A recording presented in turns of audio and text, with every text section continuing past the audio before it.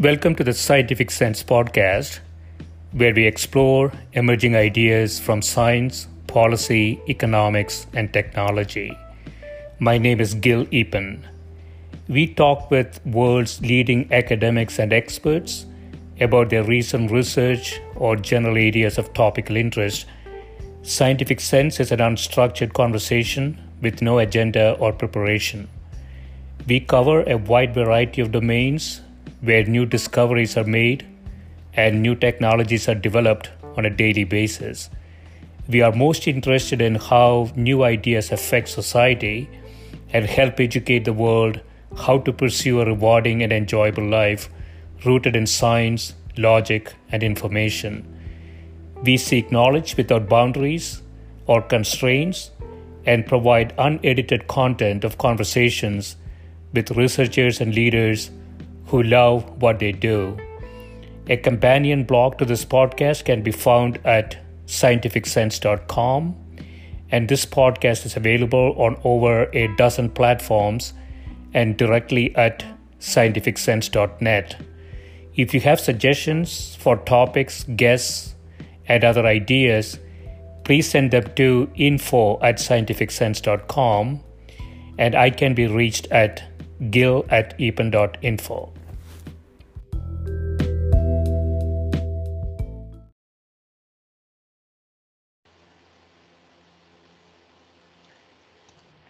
My guest today is Professor Michael Gibbs, who is Clinical Professor of Finance at the University of Chicago. He studies the economics of human resources and organizational design. Welcome, Michael. Hey, Gil. Pleasure to be here. Yeah, nice thanks for see you in person, sort of. Yeah, I mean, our discussion is going into COVID-19 discontinuity. So let me start with one of your recent papers from July. Work from home and productivity, evidence from personal and analytics data on IT professionals. You say that we study productivity before and during the working from home WFH period of the COVID-19 pandemic, using personal and analytics data from over 10,000 skilled professionals at a large Asian IT services company. Yeah, I mean, this is a true discontinuity, right? I mean, we used to sit in our cars, drive for half an hour, go to some place, sit there for 8 hours, come back and sit in the car for another hour because of traffic jam. And then COVID-19 arrives, and a lot of people found that may not be quite efficient. So what do you find from this data? Well, first of all, let me mention that I have two collaborators, Christoph Simroth and Friedrich Mengel, who are professors at the University of Essex, great collaborators. So I'm very lucky to work with them. I'll also set a little bit of context about the data, if you don't mind. So we were working with a company, a large Asian IT services company, I'll say large Asian IT company. At the moment, the company's identity can't be revealed. The data are confidential. I expect that at some point they'll let us reveal them. And so I'll be a little vague about even the country they're in. But you can imagine a large IT services company based in an Asian country, but with global clients, of course.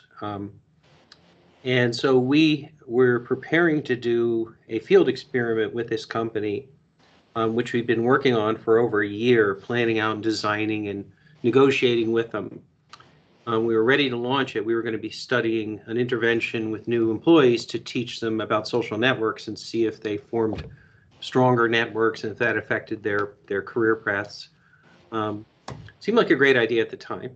And, so we knew a lot about the data in the company and had negotiated access to the data and had signed non-disclosure agreements and gone through human subjects approval at the university level and so forth. And our great experiment was set to launch March 2020. Now, unfortunately, no new hires were going to be trained in person. No social networks were going to form in the normal way, because at that point, as with almost all of the planet, this company shifted very abruptly in mid-March to almost 100% working from home. 98% of the employees all of a sudden shifted to work from home. So we couldn't do our study. but we had the relationship with them and understanding of the data and so forth. And in particular, I have a contact there who's a former student who's a very senior executive. He's a wonderful guy and has been, a great collaborator as well.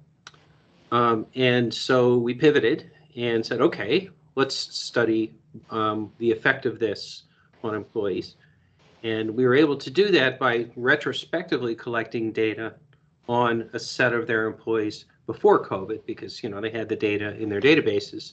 So we had something like a year of data before March 2020, and then we waited a few months and we collected data for the first 5 months of working from home. So what we could do is compare performance for the same person when they were working under normal conditions, and then abruptly after they switched to working from home. And we have, so that's the first thing. So we're studying about 10,000 of their IT professionals. So these are people with college or advanced degrees in something like computer engineering or machine learning or they're pretty sophisticated engineers mostly, doing a lot of knowledge work. They often work in teams. They often work with their clients. They do a lot of innovation of various kinds and so forth.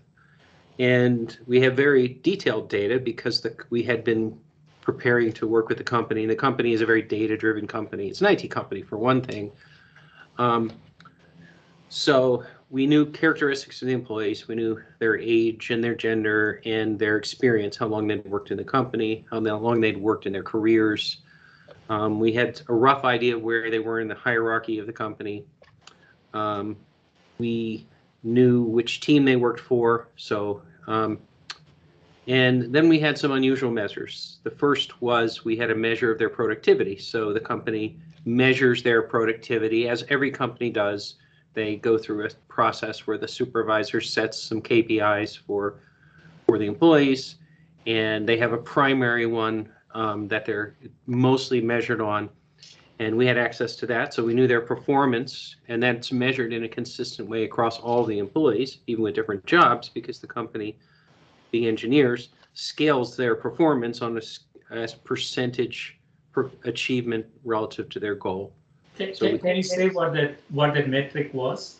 Well, it would be different for each person. It would depend on the nature of the job. So the supervisor is going to set it based on what are the goals I want for them to focus on primarily this year. It might be something related to innovation or implementing some kind of customer contract or and so forth.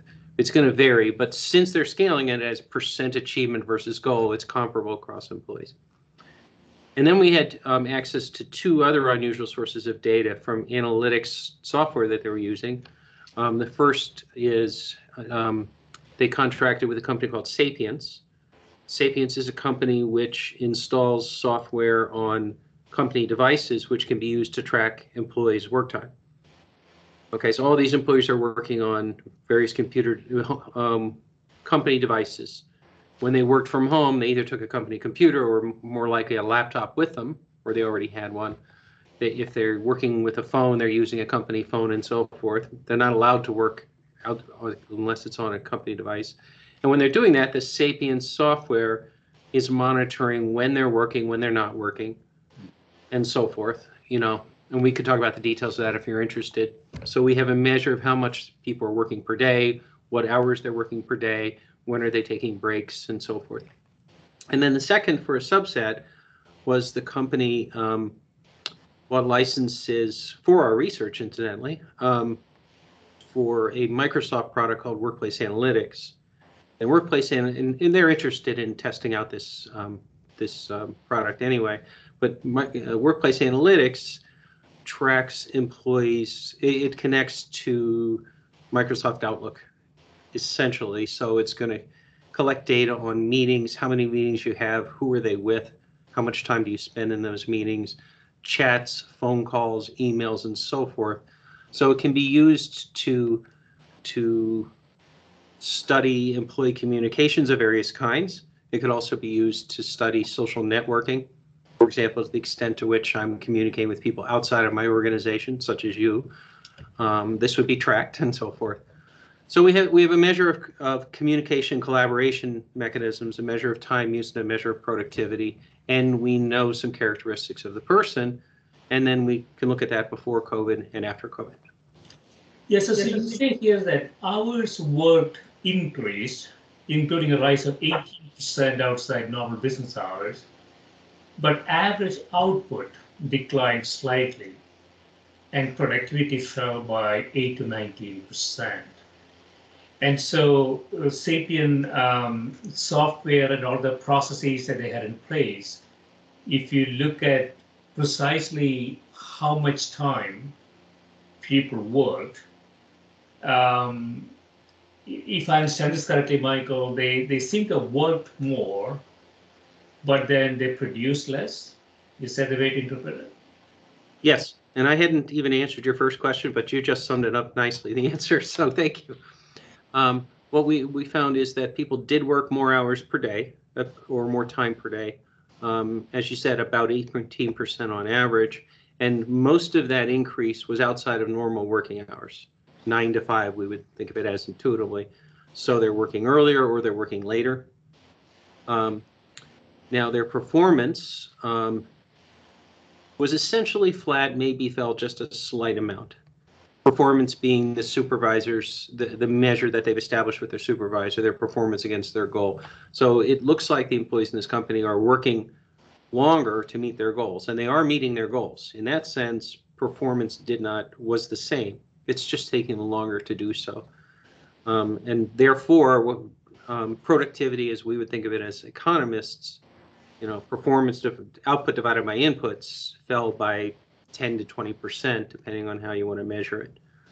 Yeah.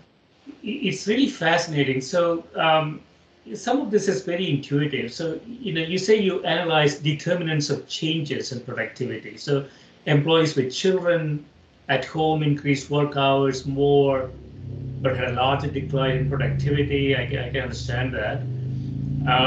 Women had a larger decline in productivity, while those with longer company tenure fared better. So, yeah, I mean, all of this we know is happening, right? So what's sort of the overall? I don't want to call it a conjecture, Michael, but what's sort of conclusion that you have? I mean, when people go home, they get distracted. When there are children at home, they get more distracted. Women have they have more responsibility at home. Men are pretty useless in general. Women take care of everything. So we sort of know the initial conditions going in there, and the data is sort of consistent with it. Somewhat yes, somewhat no. Yes, what we found is that if the employees had children at home, and how do we measure that, by the way? We knew the company provides health insurance to its employees, and we know if it provides it for children as well. So that was kind of cool. So if the employees had children at home, their productivity fell more than if they didn't have children at home. That's not surprising. However, the effect was not larger for mothers than for fathers. It was about the same. Separately, women had a larger decline in productivity than men. We're not quite sure why that is. Our speculation is that this is an Asian country where many live in extended families, and grandmother and grandfather are there and so forth, and that in that context and that culture, women are more likely to have to get involved in domestic activities than men are, whether during COVID or not. But that's just speculation. Sorry. Sorry, Michael. So, is a general conclusion that productivity declined, productivity fell, 8 to 19% is one of the conclusions that we see from the data? In our study, yeah, it is. Now, there are a couple of other academic studies that have been done before of working from home, including one during COVID and one not during COVID, and they had found that productivity was higher for those working from home. So this is in contrast to those prior studies. Yeah, so the cultural control here, as you mentioned, appears important. What is your speculation if you were to do this in the US? Would we find something different? I think we're going to find largely similar patterns. Now, I'm not sure about the differences between fathers and mothers or men versus women, but in terms of other kinds of patterns, I expect we'll find exactly the same thing. So we found that more experienced employees were able to work from home more effectively than those with less experience, and that makes sense. But the main thing that we haven't gotten into yet is how are people spending their time working from home?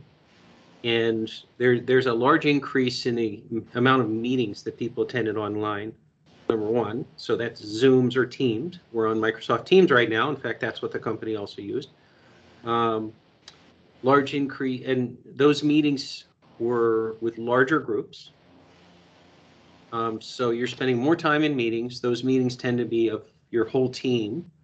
So you can imagine they're just these painfully low productivity coordination meetings. You're spending more time on chats and email and phone calls.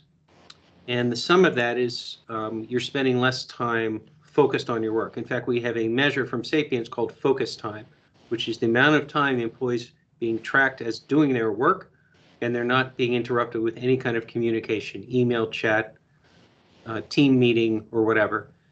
And focus time fell dramatically, working more time total, but you're working less focus time, concentrating without, your devices interrupting you in total. And you're spending more time in all these kinds of meetings. And the focus time is the one variable that is most correlated with productivity, it turns out. And that, I think, is going to be an important lesson maybe we'll talk about later. Yeah, that's a really fascinating thing. So you say an important source of changes in WFH productivity is higher communication and coordination costs. I wrote a book in 2009, Michael, in which I argued there's no reason for firms to exist anymore. Coase argued, you and I both know well, that the reason for firms to exist is minimizing transaction costs. In a world of internet and nearly zero transaction costs, there's no reason for firms to exist anymore, I argued. I thought firms are all going to go away in 10 years, but I was apparently wrong. All the companies are still there. And so do you think this idea that when you send people home, you become sort of an individual unit in some sense, and the company has some performance measures, some tracking on you, but you are still sort of responsible for your performance in some ways. Do you think that will accelerate toward smaller firms in the future? It probably will. I'd like to come back to your book, by the way, your Coase book, and comment about that when we can. But I think it probably will, because we have had this major experiment forced upon us, and we have learned a great deal about how to work and collaborate and communicate virtually instead of in person. We've got better at it. So that lowers the costs. It lowers what Coase would call the transactions costs, or we called coordination communication costs. And because of that, it is easier to work with someone at more of an arm's length, and which pushes you in the direction of they're a supplier, not an employee, or they're, a consultant instead of an employee. We have a temporary working relationship, and then they move on and do something else. And then the second part is people have experience working from home, and many have found that they like it. Working from home, I think, weakens the attachment of the employee to the employer. And that, I think, is going to lead to smaller firms too. Now, that's not costless, but I think we will see some of that, yeah. Yeah, that's really interesting. I don't know if it's in this paper or the other papers we're going to discuss, but I want to get into that a little bit. So we are in sort of a status quo society where managers of the firm believe that whoever is coming into the office is probably doing better or working better or whatever the case may be. I remember a Yahoo CEO coming in and saying there cannot be any people outside working from home, and this is Yahoo, an internet company. So are we sort of fighting against sort of a status quo bias of existing managers who say, no, if you don't come into the office, you won't be, you're not really working hard, are you? It's possible. I'm an academic. I'm going to say it's possible because we don't have enough evidence yet. We know that there are differences between those who work from home and those who work in the office. And in the case of the evidence that I'm citing, the performance is not just subjectively evaluated by the supervisor. So I don't think that's what's causing our effects. It's not that the supervisors are saying, oh, they're working remotely and therefore I'm downgrading my evaluation of their performance, I think. But it certainly could be in other cases. Evidence from other research, one of the papers I sent you, for example, is that when people work from home, their promotion prospects are lower, for example. And that could be related to a status quo bias, as you said, or some other bias that the supervisor has against those they don't see in the office every day. I think that's completely possible and plausible. Another explanation, though, is it is more difficult to supervise that person and to build a constructive working relationship with them. So, but anyway. Yeah, I mean, that's really interesting. I think it's I don't know if it's in this paper, the next paper. So this idea that you have a higher probability of getting promoted when you are on site. I mean, we see that in all industries. I mean, if you don't show up, your performance rating, I should say, is going to decline. But I'm not sure if there's any evidence that, if you look at real performance correlation against performance ratings, and you control for remote versus on-site, but we find any effect there, do we? Any effect? So suppose, Joe goes to work and Sally stays at home, and we look at their output, and output is reasonably similar, but what you're arguing, I think, is that Joe has a higher chance of getting promoted because managers of Joe just feel like Joe is doing more work because he shows up at work. No, I didn't say that. You said that. So what we do see in the limited data we have so far, pretty consistently, is if you work from home, the odds you're going to get promoted are significantly lower, anywhere from 20 to 50% lower in a couple of studies I can think of off the top of my head. That's a very big effect. And then the question is why? And you gave one possible explanation, but there's another one. So as you said, suppose in your thought experiment, the two employees, Joe and Sally, I think you said, have exactly the same quantified performance. But quantified performance isn't total performance. This gets back to this issue of quotient. There are many things about about work, which are intangible. And intangible means difficult to measure. So we have this performance metric in my study, for example. We also have a subjective performance rating, but we're not capturing everything that the employee does, which is intangible, because we can't.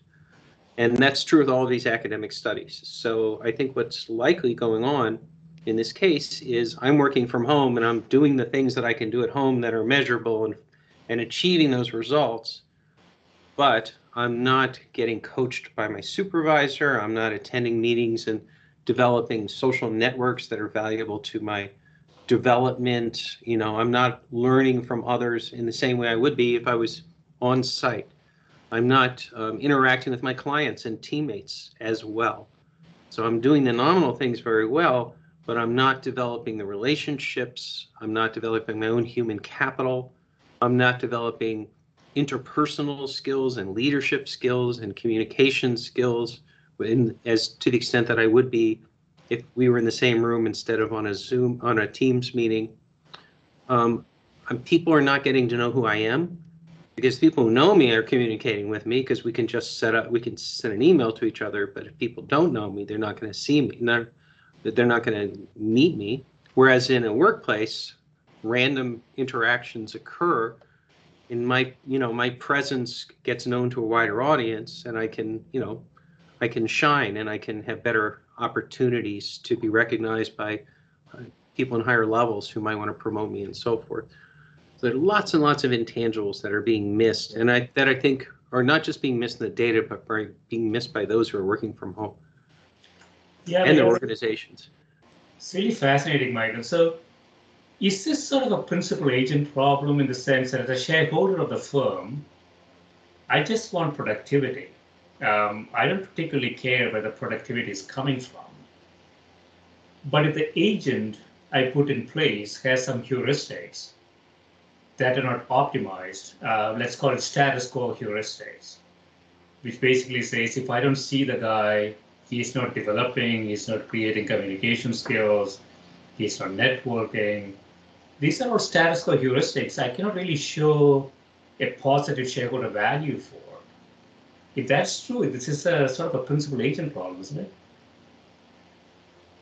There's a principal agent aspect to it, and I'm not a behavioral economist. I'm a neoclassical economist, if you will, so I'm not going to think in terms of heuristics and biases. But I've done a lot of work on performance evaluation and incentives, and some of my most significant work has been on intangibles. What's the role of subjective performance evaluation? So that is absolutely a principal agent issue. We measure things as best as we can, use performance measures, as in this study that I did with this company in Asia, but we can't quantify everything. And for that reason, supervisors always use subjective evaluation too. Pretty much literally every job in the economy has some subjective performance evaluation, either implicitly or explicitly, from the bottom of the organization to the CEO with the board of directors. And the reason for that is because we do want to measure all of your performance, but some of it we have to use judgment to do. And once you think about it that way, then you start thinking, okay, it's much more, it's more difficult to do that if I don't see you in the workplace. We don't bump into each other at the water cooler and have random conversations. You can't easily come down the hall to ask me for advice. And just even assessing body language in a meeting that's on Zoom versus in a room, it's not the same. So that's part of it. And then there's another aspect, though. It's not just about performance. Organizations are also about investment. We're building capital. And a lot of that capital is intellectual capital, social capital, human capital. We're training people, we're developing their skills. We're hopefully developing their skills in a way that are well paired with what we're trying to do in our organization. At the University of Chicago, we're trying to develop young professors doing great research. And, same idea in other organizations. Part of that capital is we're trying to develop reputational capital. Part of it is social capital, building networks, which facilitate selling to clients in the future, and so forth and so on. And those kinds of intangibles involving interpersonal relationships, I think, are also likely to suffer from virtual communications. Yes, so one thing I think about, Michael, is, this is not in the paper. I want to get your perspective on it. So we are on this artificial intelligence wave, as you know. And there are some indications that, we can probably automate away most of the jobs in the world. Even professional jobs like doctors, engineers, I would argue, is almost automated away. Doctors still remain because of biological uncertainty. So if you get to a point that machines are a lot better than humans in most of the jobs, this human capital development idea that agents of the firm have is sort of antiquated, in the sense that maybe we don't need humans in the future. So why do we want to develop them? Well, the future you're describing is I think further in the future than many think it is. it is true that artificial intelligence has finally, perhaps for the first time in history, made significant progress in the last 10 years. We've been talking about it for 50 years, but not much has been achieved. But now artificial intelligence can do many things, but it has not yet automated away every job. There are a lot of jobs that it hasn't automated away. Labor economists like to talk about the hollowing out effect on the labor market of automation. So automation tends to occur for so-called middle-skilled jobs, not high-skilled jobs as much and not low-skilled jobs as much. On the low-skill side, there are jobs which are still involve physical tasks, which robots are not yet capable of doing, but also interpersonal interactions again, service jobs. Interacting with a customer in a restaurant. A robot's not maybe as good at upselling as a waiter or waitress who's been doing the job for 5 years and knows how to read and engage emotionally with the customer, for example. And then on the high end, there's, doctors. It turns out the demand for specialized doctors is increasing with artificial intelligence. Radiologists is a nice example. The reason is we have massive radiological scans are very, very cheap now. An MRI is ridiculously cheap. There used to be one in the whole city of Chicago. I remember a special building for it. So we have lots and lots more scanning that gets done. Lots more data that has to be analyzed. And what we see happening is the data are being scanned by artificial intelligence, and the artificial intelligence very quickly goes through a large amount of scans and identifies anomalies, but human experts are still better than the machines at interpreting the anomaly, probably because it requires not just interpreting what the scan is telling you, but understanding the condition of the patient, their demographics, their emotional state, what are they willing to do in terms of, say, back surgery or something along those lines and so forth. There's a lot of understanding of the human that doctors can do and machines can't. And then there's things like leadership and training and teaching, which machines can't do. So there's still many things so far for which humans are much better than machines. Machines are freeing us up to do those things. And then there's a big topic we haven't talked about yet, which is creativity and innovation. So I'm a little less worried about that than you are, although it is obviously having very dramatic effects. And if I was in one of those occupations which is being automated away, I'd be scared. Yeah, I mean, it is tough to predict. So I want to go into another paper that you have, your colleagues have, Working Remotely, Selection, Treatment, and the Market Provision of Remote Work. You say, why was remote work rare prior to the pandemic? That's a really interesting question. Mm-hmm. For me, in 2009, I argued all work should be remote, but I was wrong. One possibility is that remote work reduced worker productivity. Another is that it attracted less productive workers. So there are two different hypotheses here. Does remote work reduce worker productivity? My gut feeling is that it's unlikely, but has it attracted less productive workers? Seems like more plausible to me. What do you think? Yeah. So the paper you're referring to that I sent you is by two PhD students in economics at Harvard University. Really nice paper. So it's Natalia Emanuel and Emma Harrington. So I wanted to give them some props for a really nice paper that I learned a lot from. So they're studying a Fortune 500 company with call centers. So they're looking at call center workers. And that I think is going to be important. Very different than the type of employees I'm studying I'm studying IT professionals with high cognitive level work and innovation and teamwork and so forth. They're studying call center workers who work individually, not in teams. They follow a script. Their work is kind of very standardized. So call center workers are a pretty good case where you would expect working from home to work well. And indeed, they find that productivity increased when the company experimented with offering working from home for call center workers, and then when they were forced to do more of it as a result of the pandemic. Okay. But they also found, and that's consistent with other research on call center workers. So I think what we're going to see is working from home can improve productivity or can not harm productivity much in certain occupations, whereas in other occupations it's likely to be more problematic. The other thing they found, though, is there are significant differences by the, I'll call it the productivity of the person.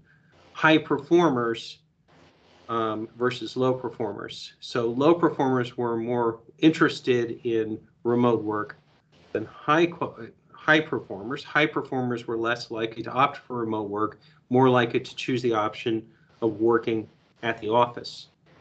And think about what we were talking about before, about promotion opportunities and the ability to meet more senior people and get, build your network and, learn from your colleagues and so forth. That's the kind of thing that's going to be of interest to high performers with career ambitions.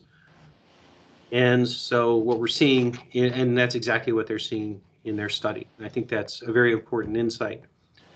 And so the challenge for organizations then is if you offer remote work, you may get at what economists call adverse selection, sometimes called the Lemons problem by economists. You may end up recruiting lower quality employees because, people definitely like working from home. They're willing to accept lower salary, something like 8% lower salary for the option of working from home sometimes.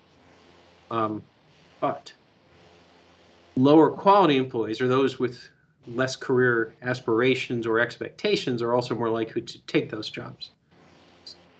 And that means that you may end up hiring lower quality workforce if you shift to a lot of work from home. One of the things you talk about here is this also adverse selection issue. And so if remote workers are selecting themselves or less quality remote workers or less quality workers are selecting themselves into remote modality, that's a problem, right? That's a problem for management. That's a problem for workers. So what is this going to do to us? Well, it's a significant cost to remote work. Certainly to 100% remote work. You talk to Coase, and this is a loss to both sides. It's a Coasean loss, and both sides are made worse off by it, and need to figure out ways to mitigate this. And I think one of the most likely things is, first of all, you do hybrid. You don't do full working from home. You do partial working from home and partial working from the office. And I think there are many reasons why you would want to do that anyway, and that's what we're going to see companies moving towards, not full working from home in most cases. Second, both firms and people need to learn how to manage these career situations more effectively. So we need to think about how supervisors can supervise and leaders can lead people who are partly remote more effectively. And we will, but it's going to take some learning and then some training, leadership training, supervisor training, and so forth.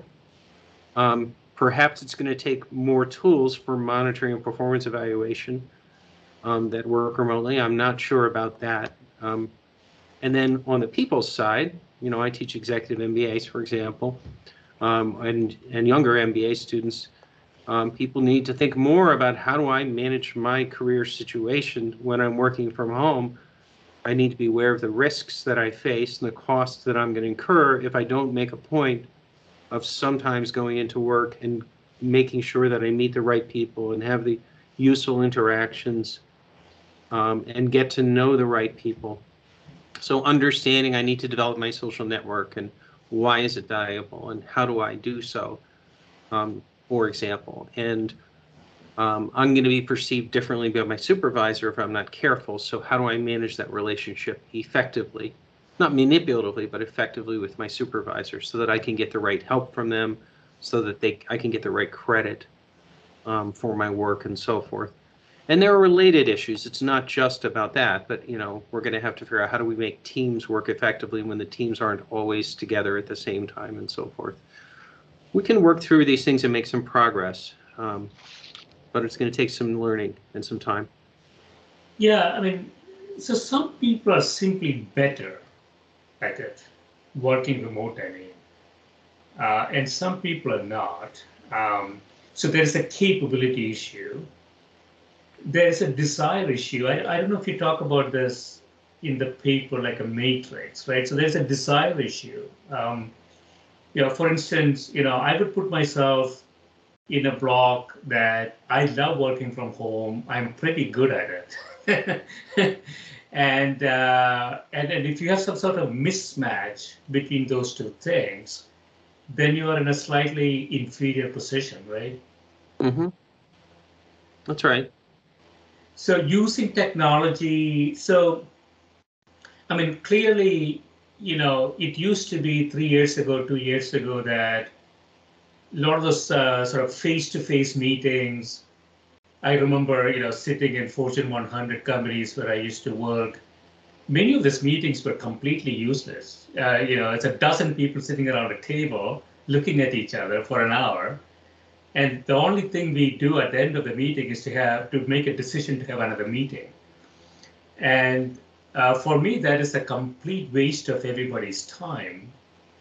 If you put people in a remote arena, I had talking to a client this morning that, he tells me that they created a virtual office. So this is a law firm that has, 30 different offices around the country, but they created a virtual office, and that is the fastest growing office in the system. Because anybody can join that office and do whatever they want to do.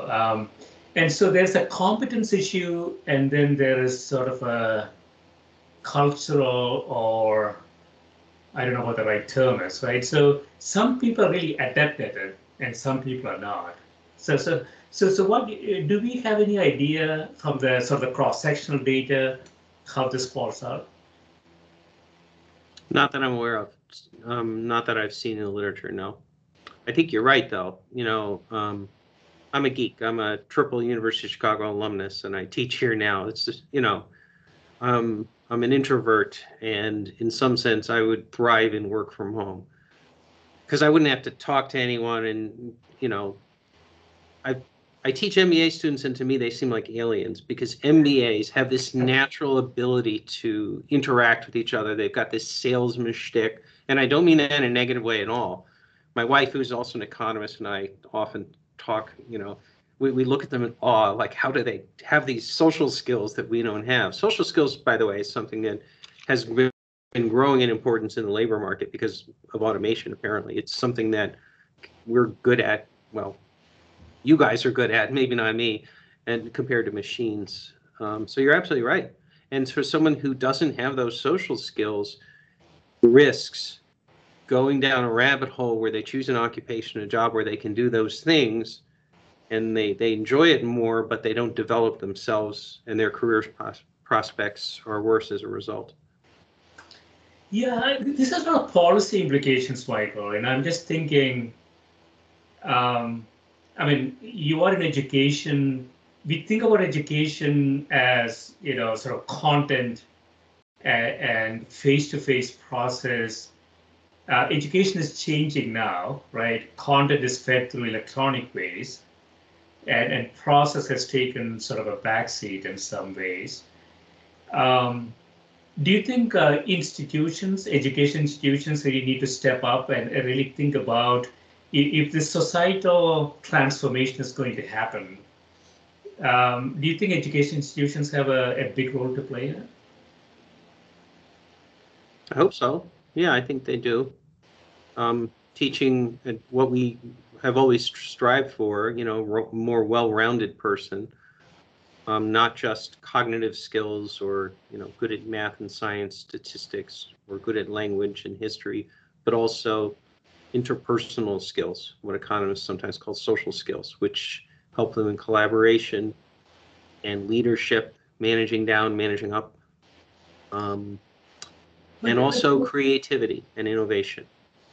Again, there are two types of social skills, right, Michael? There's a social skill that we sort of think about, in a classroom, or, you mentioned MBAs. It used to be that in the classroom we interacted with each other and we developed those skills. We still do that, by the way. Sorry? Classrooms still exist. We're still doing that. No, but I'm wondering if there's a regime change of some sort where electronic means of communication becomes dominant, what would those, there's a different set of social skills that need to be imparted, right? There are some really good people on Facebook and LinkedIn and YouTube and everything else. They're pretty good at doing some things electronically, but I don't know these people. I don't know how good they are face to face, but it's a different skill set, I think. Yes, or they're just to put it crudely, there's two types of skills, and they're disproportionately high on one set and disproportionately low on the other, and a little bit more balance would be helpful. That I'll agree with for sure. Yeah. So I want to go into another paper for a couple of your colleagues, which is, so why working from home will stick? So you say we surveyed 22,500 Americans over several ways to investigate whether, how and why working from home will stick after COVID-19. So let me ask you, so do you think we are really changing as a society because of COVID-19? Yeah, so again, I'd like to give credit to the authors of this. I sent you this as a third study. So this is by Steve Davis, who's a colleague of mine at the University of Chicago, and his collaborators, Jose Barrios and Nick Bloom. And what they did is they've run a large-scale survey, about 25,000 U.S. Citizens about working from home during the pandemic period. So, survey data have their costs and their benefits, but there's some very interesting results in there. And their basic punchline is working from home. So about 5% of full-time workers worked from home prior to the pandemic. Obviously, it's been much more since, and their estimate is something like 20% to 25% of working, I guess they say working days, will be working from home in the future, which is a very dramatic increase. I don't know if it's going to be so high or not, but I do agree with them that we're going to see a large increase, and there are several reasons that they cite for that. We've experimented and learned from that experiment. The stigma attached to working from home is arguably lower now than it was before. People have made investments in reconfiguring guest bedrooms or something like that, and putting computers in their homes and upgrading their internet. Technologies such as Microsoft Teams and Zoom have improved, making it a little easier to work from home, or much easier, and so forth. And then people have experienced the work-life balance benefits of being able to work from home. If a kid is sick, they can stay at home, and then they can work in the evening when the kid is sleeping or something like that. They can help take care of an elderly parent. They reduce their commute time to 0 or close to it, and so forth. So there are a lot of benefits to working from home. The research that I did focuses on the costs, but those are always going to be weighed against the benefits. Yeah, I mean, 5 to 25%, that is a true transformational change, right? I mean, if their hypothesis is true, we are actually living in a different society, a truly different society. Personally, I couldn't quite understand for 25 years why people would sit in an automobile for 45 minutes to go to some concrete jungle, and sit in meetings for 8 hours and then come back and waste another 45 minutes in an automobile.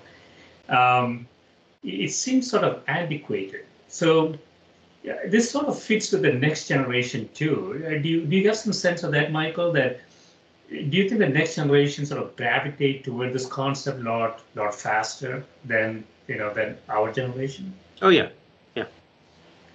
I mean, they've grown up with devices. They were born with an iPhone in their hand, and children these days went to school for the last year to some extent online, whether they liked it or not. So absolutely, we'll see more of it. But again, I still think what we're expect to see is hybrid work, not full work from home. People are still going to have to come into an office. They're still going to have to meet with people in person. Yeah, I think you talk about this in the paper, but there's some economic implications, right? So in the Northeast here, where I am in Connecticut, we saw a lot of movement away from big cities, New York, Boston, into the suburbs for a period of time, but I think it's sort of reverted back now. So I don't know if it is your paper or somebody else's paper that I saw sort of the donut donut process that the inner cities sort of hold out into the suburbs in terms of activity. Um, do we have any evidence that's really happening and in a sustainable way? It's too early to tell what's sustainable. I mean, we're still in the pandemic, unfortunately, although it is much better than it was a year ago in the United States. Yeah, it does seem people are coming back to the workplace. I'm in my office now, which I hadn't been most of the last 18 months, and I'm teaching in a classroom with real people. It's amazing. So more of that is happening, but it's nowhere near the level that we had pre-pandemic. Steve Davis and his colleagues estimate that something like 5 to 10% of spending by office workers in the inner city cores, such as Chicago's Loop, there will be decline of about 5 to 10% of spending. You know, going out to lunch, paying for parking, you know, going to a pub with colleagues after work or something like that. That also means hybrid models also means we're going to need less office space. You know, so there are some significant questions I'd be asking and worrying about if I was an urban planner or a mayor of a dense city. I mean, 5 to 10% loss in economics is a big deal for a city. And I don't know too much about this, Michael, but it sort of have a network effect too, right? If 5 to 10% of the economic activity sort of disappear pretty quickly, do you think it will create? I mean, I'm thinking about Chicago, I'm thinking about New York. Do you think it will create some real long-term issues for these large cities, San Francisco, for example? If it persists, yeah. It's a little too early to tell. You know, we always have to think about supply and demand and the short run versus the long run equilibrium. So, for example, if fewer people are working in the inner city core, rents in the inner city are going to fall. And that might motivate others to move in and rent those offices, or it might rent developers to turn those into condos or something like that. So there are always some mitigating factors. So I suspect it's, and in any case, the 5 to 10% was spending by office workers, which is less than 5 to 10% of overall economic activity. So it's a concern, but I don't know how large it's going to be. I'm trying to be an academic and, you know, say I don't know here because I don't. I think it's too early to tell. It really is. There are many, many benefits to cities, by the way, and economic benefits. Urban economists talk about agglomeration effects. Having people co-located together physically, not on the internet, has benefits to things like innovation, but many other aspects of society too. If you live in a dense city, it's easier to find a job that matches your skills well, for example. Although, and Steve Davis would tell me this right away, if you're working remotely, then you have the whole planet to look for a job. Well, I mean, you have that option even if you're living in a city. So you have, you know, sort of two options. You can go out and meet somebody. That's right. And, you know, there's other benefits, like you can meet people. You can find, you know, the love of your life. And that's not so easy on the internet. Yeah, I mean, it is. It's definitely a problem for our generation, I think. It's unclear to me if there's going to be a big problem for the next generation. You know, I think about my daughter, for example.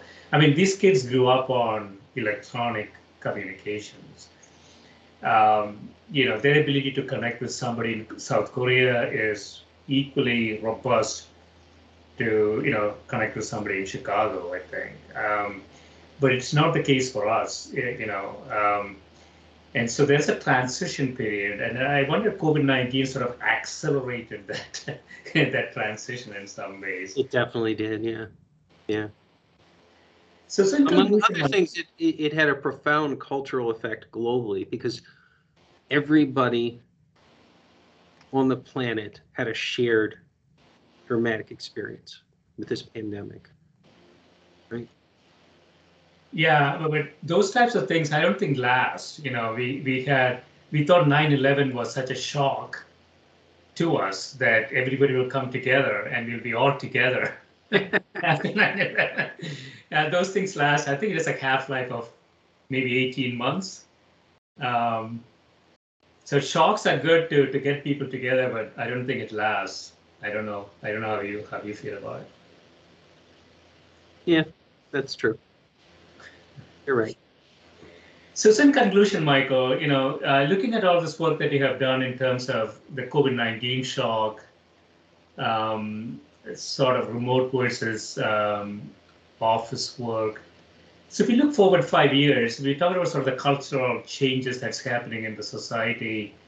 Where do you think we will end up? Assuming there is no other shock behind COVID-19, do you think we sort of will go back to where we started, or do you think this is sort of a permanent structural change in society? I think of it as somewhere in between. Structural change to me feels like a big break from the past. Going back means no break, and I think we're going to see evolution. We've started on a path. We've been forced to go further than was optimal. We're pulling back from that now to the extent we're able to as the pandemic subsides, hopefully forever. But we have new tools, we have new capabilities, and we will use them to our benefit. And so we will use more remote work, more remote collaboration, more hybrid work. This will have many benefits for, say, working parents with children at home, or those trying to balance work family in any other aspect as well. It'll give people a little more flexibility about where they can live and work.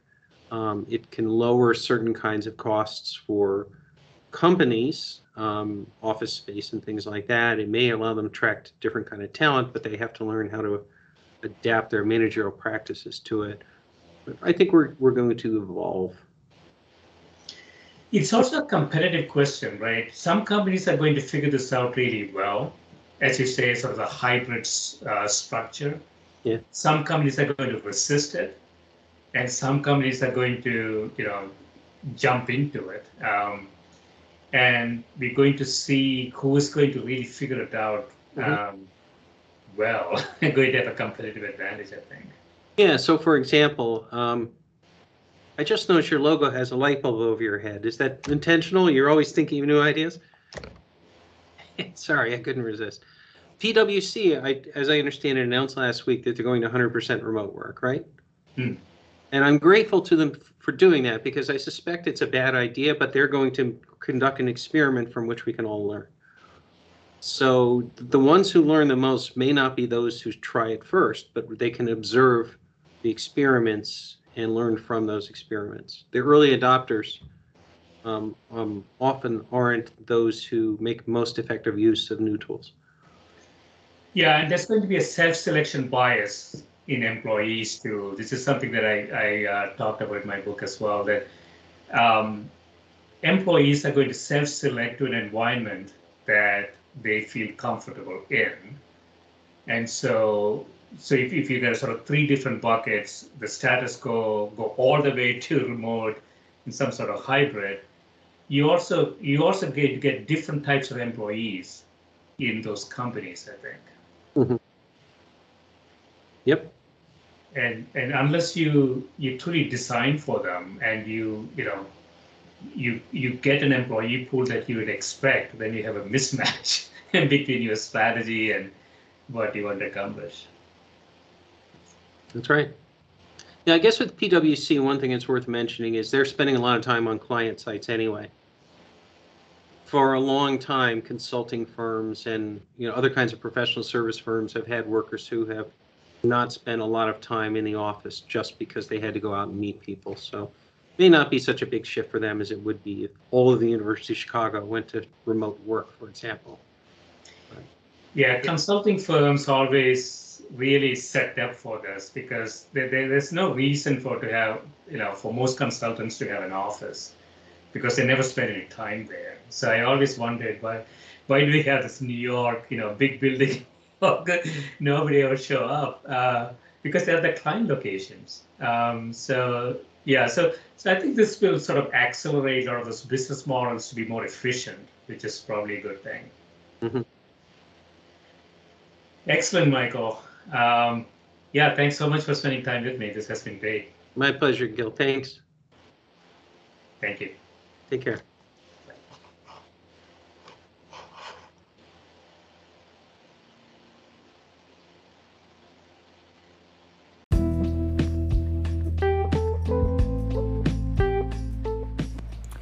This is a Scientific Sense podcast providing unscripted conversations with leading academics and researchers on a variety of topics. If you'd like to sponsor this podcast, please reach out to info@scientificsense.com.